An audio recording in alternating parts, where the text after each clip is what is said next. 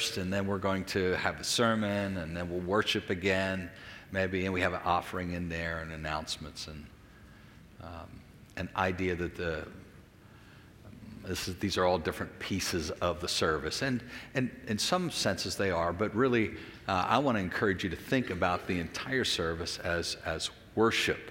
But we are going to focus a little bit this morning on the singing piece. Now, I happen to know that there are some of you, when you come in here on a Sunday morning, and you probably hope that you get here a little bit late. Maybe if you get here late enough, you won't have to sing at all. Or if you get here a little late, you don't have to sing a lot. And it may be because you're just not a big fan of music, period, and you drive in your car, you don't have any tunes on in the car, it's just not your thing. And somebody asks you, what's your favorite genre of music? And you say, well, I don't even know what a genre is, and I don't really care about music. And so you don't really care for, or maybe you like music, but you don't like the kind of music we do or the particular songs that we do. So you could skip that altogether, and that would be just fine for you.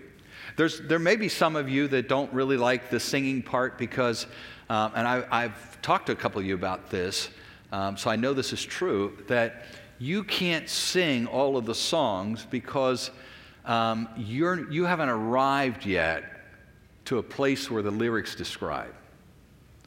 And so, for example, take an old hymn like I Surrender All. And you're like, I haven't surrendered all. I'm not there yet. I can't sing that, all to Jesus I surrender. Maybe someday I'll get there and I can sing that. So for you, it's a matter of integrity. You don't really like to sing all of these songs because if they speak about you and the perfections of your heart, you're not really there yet. There are others of you that would just as soon skip the sermon. You love the singing part. You love the worship part, and you're all about that, and you can't wait till the sermon's over so we can get to the music part again, and because you just enjoy that. Maybe you're a big musician yourself. You love to really belt out the songs. Maybe you've heard the songs on the radio, and so they've become familiar to you, and of course we all like to sing familiar songs, and we don't like to sing new songs so much. It's possible, though, that all of the kinds of people I've described would come, not sing or sing, and none of those folks actually worship. Because music, singing, is really not worship in and of itself. It's a vehicle for worship. There's a great danger. I mean, Jesus came into a world in which people claimed to worship, but they really didn't. And that's the verse I want to have us start with here. Matthew chapter 15, verse 8. Now this is a quote from prophet Isaiah, not Jesus' original words. He's voicing the prophet. These people honor me with their lips, but their hearts are far from me. There are people who would say, God, we worship you, we love you, we think awesome things about you because you're really awesome. But their heart's not there. It's fake. And so, for example, you could really be singing out lustily during our worship time, and yet you're preoccupied with the fact that your Eagles are going to lose to the Redskins this afternoon. I mean, unimportant things, right? You're preoccupied with that project at work that you have that is due Wednesday, but there's no way you can get it done Wednesday. You're trying to figure out who you can recruit to help you finish this job. Or maybe you're preoccupied with planning. Our dear sister Dawn Jones lost her dad on Friday. Maybe she's preoccupied with planning a memorial service. I mean, there's a lot of things, both important and unimportant, that have the potential to invade our time where God is looking. He's on his throne, ready and desirous to receive our worship, and we're elsewhere. Really, worship is all about God's worthiness to be admired and to be praised. The word worship comes from this word worth. Let me just show you a couple of verses in Revelation, starting in chapter 4, that speak about God's worth.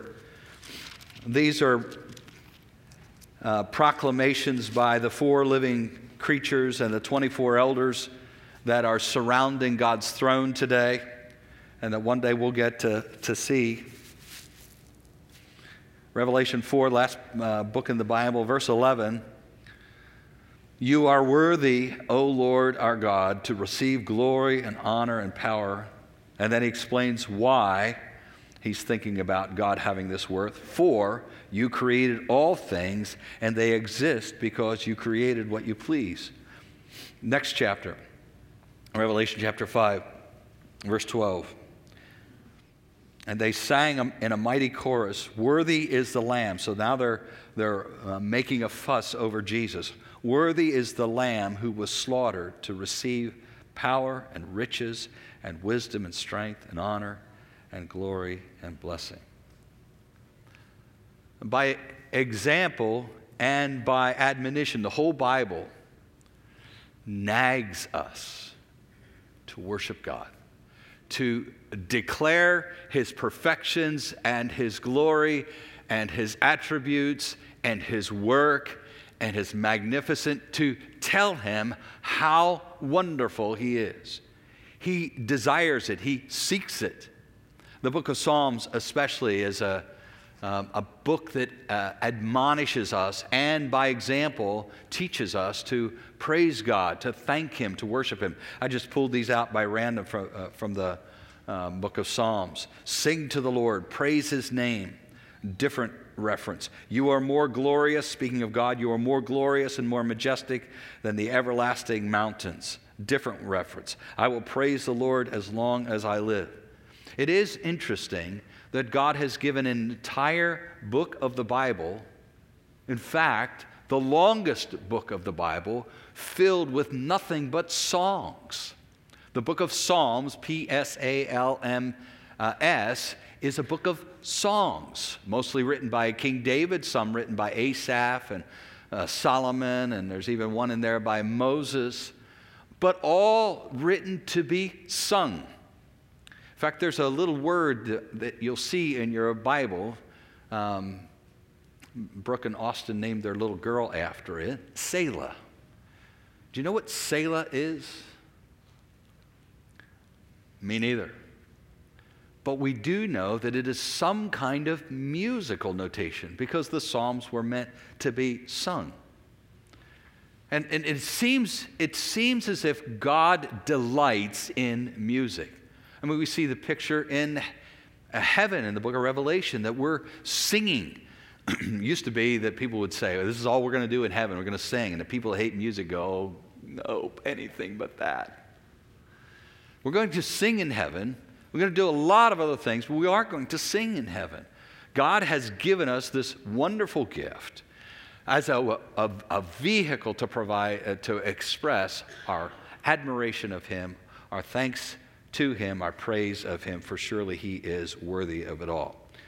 Well, Luke chapter 1, if you want to find that a while, it's going to be our main text this morning. We're going to look at Mary's song of praise, her worship song. So let me pray for us, and then we'll read this together. Father, you have created us to be worshipers. That's why you made us.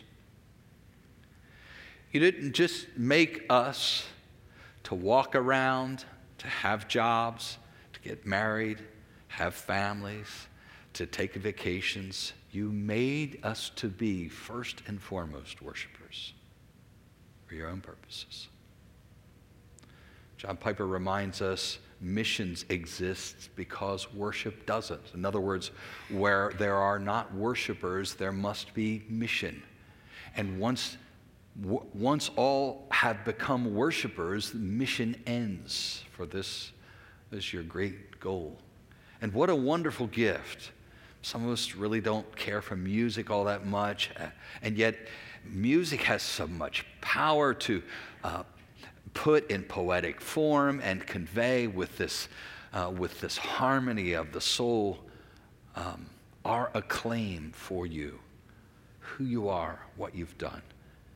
And as we look over Mary's shoulder this morning and listen to her Magnificat, this worship song, may you teach us a few things about worship. so that today we might leave this place with a little better understanding and a little bit more interest in being worshipers, both as we assemble with the body and alone. And I pray that your Holy Spirit would be our teacher this morning, that he would be our mobilizer this morning, that he would be the one who calls us to worship for Jesus' sake. Amen. Luke chapter 1, beginning at verse 46. Last week we read about the angel meeting with Mary and explaining to her what was going to happen with this little baby that she was going to have. And as confirmation of the power of God, he told her that her relative Elizabeth, we're not sure how they were related. Perhaps Mary was the niece and Elizabeth the aunt, much older than her. But Elizabeth is pregnant now and is going to have a baby, even though she's perhaps upper 60s, early 70s. And Mary goes to see Elizabeth, and 6 months into Elizabeth's pregnancy, Mary would be 3 months pregnant at this point, and Elizabeth is so excited to see Mary, not just because she's her relative and enjoys her company, but because she knows there's something miraculous taking place in both of their bodies. And in fact, when Mary shows up in the room, the baby in Elizabeth's womb leaps for joy, because there is a supernatural understanding that Mary is carrying the Messiah. And this is the song that Mary responds with as they have met. Mary responded, "Oh, how my soul praises the Lord. How my spirit rejoices in God my Savior. For he took notice of his lowly servant girl." She's speaking about herself here. "And from now on, all generations will call me blessed. For the Mighty One is holy, and he has done great things for me. He shows his mercy from generation to generation to all who fear him. His mighty arm has done tremendous things. He has scattered the proud and haughty ones, brought down princes from their thrones, and exalted the humble.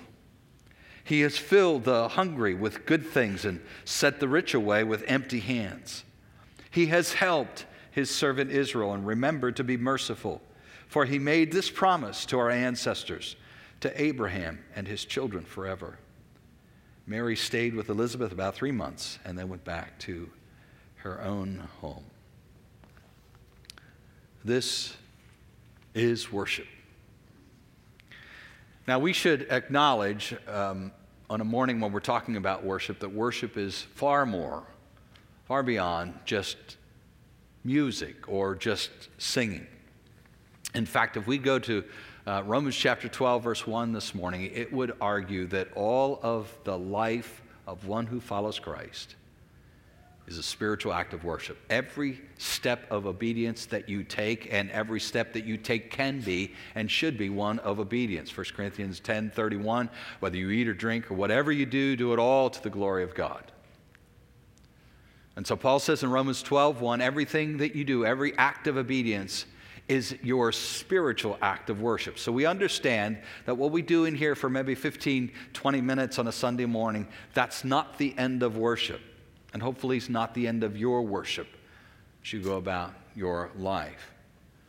And nevertheless, the root, I would argue that from Scripture we have an understanding that the root of worship is expressing praise and gratitude to God, actually vocalizing it, whether it's said or whether it's sung. I want to try to take 3 points out of Mary's song this morning to help us in our own worship. And the first one is this, that worship is the result of an encounter with God, not necessarily an encounter with God. I think one of the mistakes that Christians can sometimes make today, especially in America where worship singing has become a very big deal, is that we come to church on a Sunday morning, we come to get together in a gathering like this, expecting to have an encounter with God, and maybe expecting that to be an initial encounter with God or a repeated encounter with God.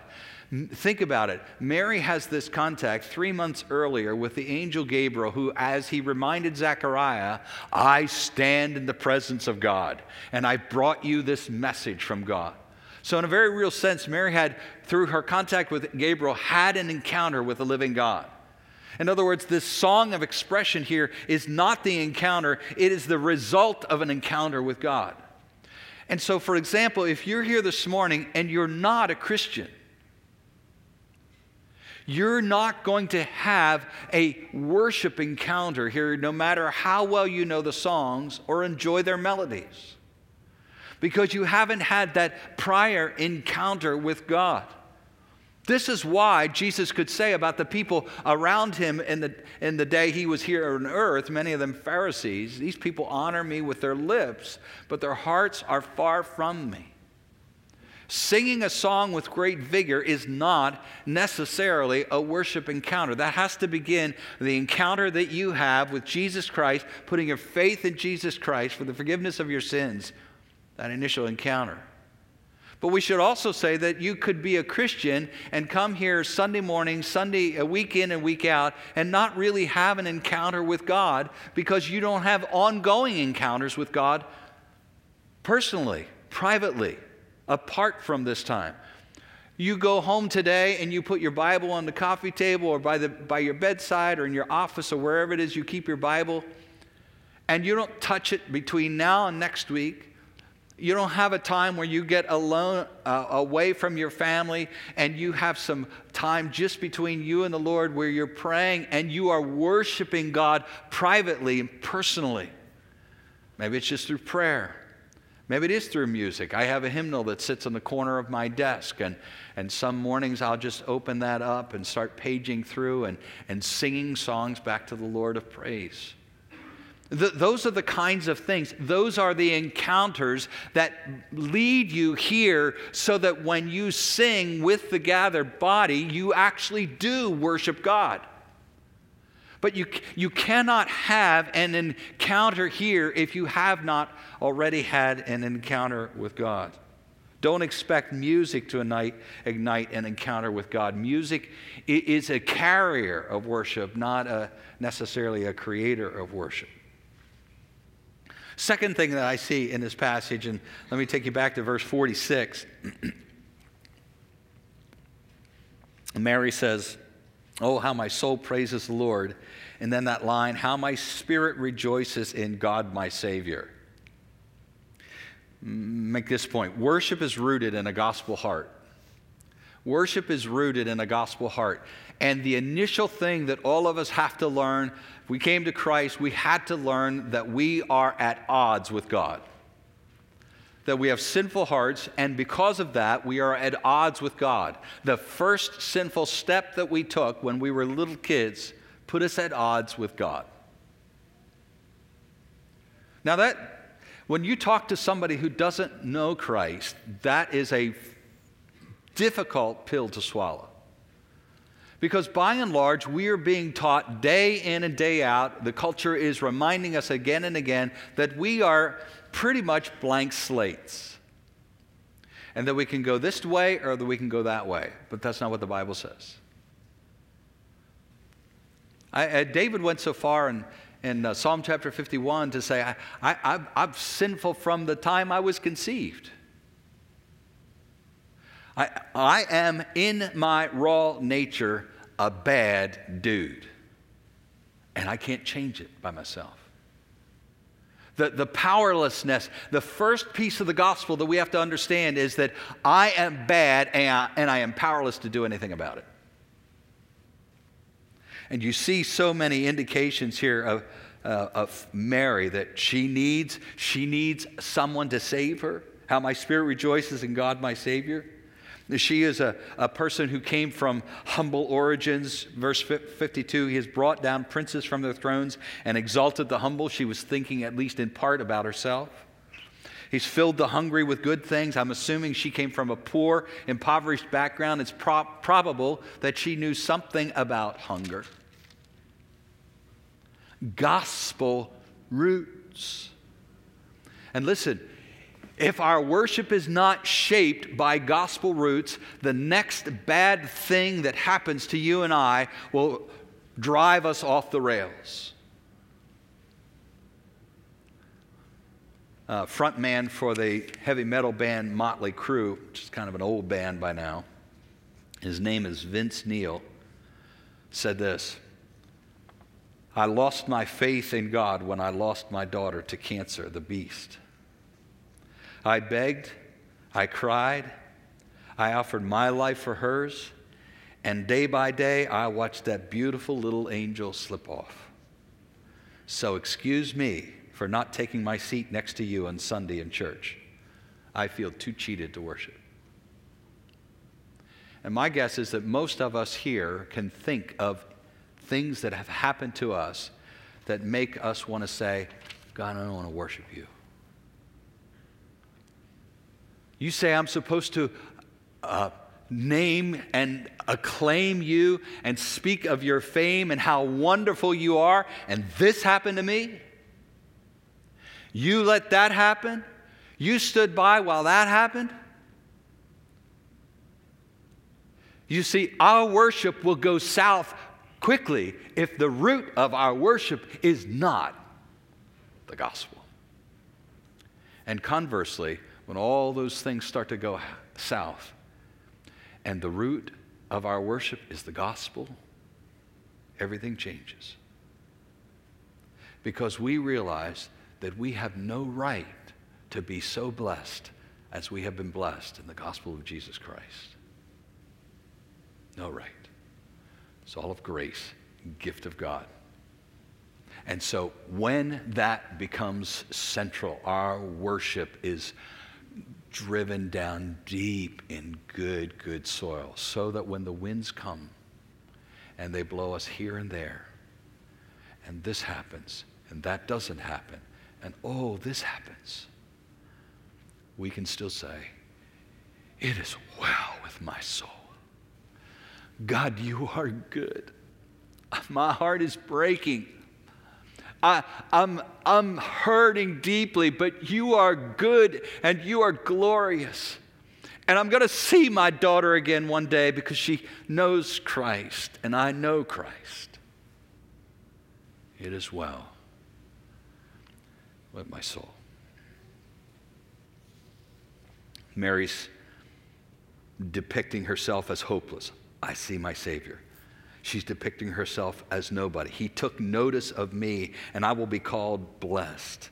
I had nothing. I was humble. I was hungry, and God has raised me up. Worship is rooted in a gospel heart. You know the song we sang this morning? You know how much I love that. My chains are gone. It's from that wonderful song, Amazing Grace, which, interestingly enough, a lot of churches, as they have changed their hymnals, have changed the wording in that song. Amazing grace, how sweet the sound that saved a pretty good guy like me. What's it say? That saved a what? Wretch. Saved a wretch like me. You see, that doesn't play well in 2016 America. I'm not a wretch. I'm a pretty good person. I'm better than this person. I'm trying to pump up my self-esteem. No. You want self-esteem, you don't want a gospel. Because in the gospel, who we are, who we aren't, doesn't make any difference. When Christ comes into the life, we have Christ esteem. Saved a wretch like me. And because he did, he made me, he made you, son, a daughter of the living God. I mean, if that doesn't bump up esteem, I don't know what does. Heir to a spiritual fortune. All right. Worship doesn't create. Right? Singing doesn't create this worship. We have an encounter with God, and then we come and worship. Worship is rooted in a gospel heart. And the last thing I see in this, I just love this. I was reading along. I've read this many times. I was reading along the other week, and I bumped into this in verse 54 and 55. I'm like, I never saw that before. She's talking about herself and all these cool things that God is doing in her life. He has made her somebody, even though she was a nobody. He's filled her with good things. And then in verse 54, all of a sudden, she's now speaking not just for herself, but for all of Israel. He has helped his servant Israel and remembered to be merciful, for he made this promise to our ancestors, to Abraham and his children forever. Last point, worship isn't just from me to him, but it's from us to him. Worship isn't just from me to him, it's from us to him. Now, when I'm in my study during the week and I have my Bible open, I might have my hymnal open, and I'm talking to God, it's just me and him. But Sunday morning, I come in here and I get to gather with brothers and sisters, and we join our hearts and our minds and our voices to proclaim God's goodness together. And I find it so fascinating. Here's this woman who has been chosen by God for this great honor, and she's just amazed at how good God is being to her. And yet in the midst of it, she recognizes, oh, this is God's goodness to all Israel. She's remembering in these moments not just her good fortune, but the fulfillment, what God told Abraham, Genesis 12, 1-3. You're going to make your name great. You're going to have a lot of offspring, a lot of descendants. And then verse 3, and all nations of the world, all peoples of the world be blessed through you. In other words, a child that comes through your descendants, Abraham. One day, all the world will be blessed by you. And Mary's view of God is not so tunnel vision that she can only see this relationship she has with God, but she's reminded that she is part of all Israel. And all Israel is being blessed. And through Israel, all nations are being blessed. One of the tragedies of Israel was that they lost sight of the individual.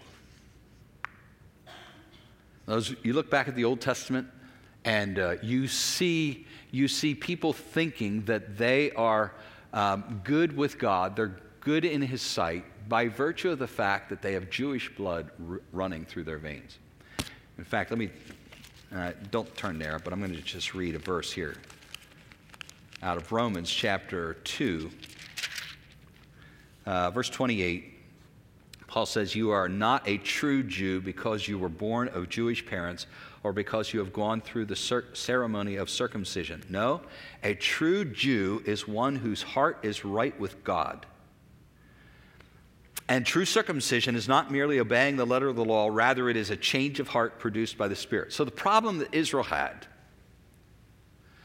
was a problem of thinking that by virtue of being part of the group, they're good. Now, we, this side of the cross, seem to have the opposite problem. Israel thought that by being part of the group, they're good. In today's world, in today's Christianity, at least I think in America, it's harder and harder and harder for us to think as the group, as the new Israel of God, as we read the other week in Galatians 6. That I don't just have a relationship with God, but I have a relationship with these people around me, and we have a relationship with God. Corporately, jointly. That's why it is so special when we do get together and sing praises and worship to God together. Now, I hope that when you come, even if you can't sing worth a lick, the Bible doesn't say sing perfectly. Well, it does for those who are leading. It says sing skillfully and play skillfully. That's pretty important. But it also says make a joyful what? Noise. And some of you, the best you can do is noise. And that's awesome. Because it's an expression of your worship and your praise to God. By the way, good news, a change is coming. You get to heaven, you're going to be able to sing like a lark. There's no noise in heaven. Everybody has perfect pitch in heaven. I'm pretty sure that's the way it's going to be. Especially for those of us who like music. I would be rough if we still have the noise there. But here, the noise is awesome. So, hope that you sing here. You know, Bill Maher, one of today's greatest theologians, right? You know who Bill Maher is? Comedian? Take your pulse. Everybody here? Okay. Bill Maher says, and he says, let's face it, God has a big ego problem. Why do we always have to worship him? Now, he says this tongue-in-cheek because Bill Maher is an atheist. Doesn't believe in God, but he loves to mess with Christians.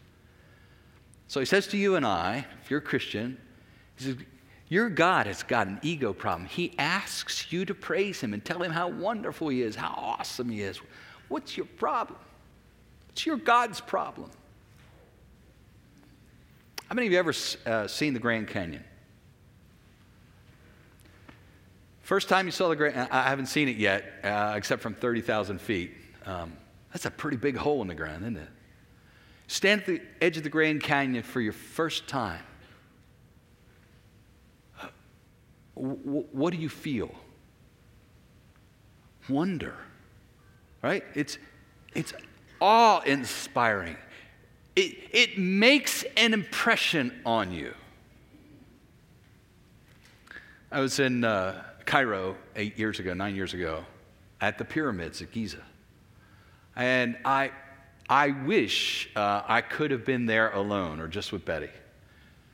Because it was so awe-inspiring. You know, tourists running around everywhere, climbing over the rocks. Hey, take a picture of me. Like, go home. I love history, and so I wanted just to savor looking at these massive feats of ancient primitive engineering and just think about how they pulled this off. And they've survived the elements, for 4.5 millennia. I wanted just to be there to be impressed alone. Justin Bieber. Madison Square Garden the other night. People paid $100, $200, $300, $400 for tickets to see Justin Bieber. I don't know why, but people say he can sing well. Do you know there's a video of his on YouTube that has 1.3 billion views? You think about that. There's over 7 billion people in the world. A sixth of them have seen Justin Bieber's video. Why? He impresses them. And when they leave the concert, they're going to be talking with all of their friends about how amazing Bieber's concert was. And if they got the chance, if they could get through the security phalanx, they would tell Justin, oh, you're awesome. Oh, my goodness. You're an amazing singer. You're just an amazing performer. How wonderful you. If these people and these things are worthy of that kind of acclaim, how much more the God who created us and saved us. Amen? How much more?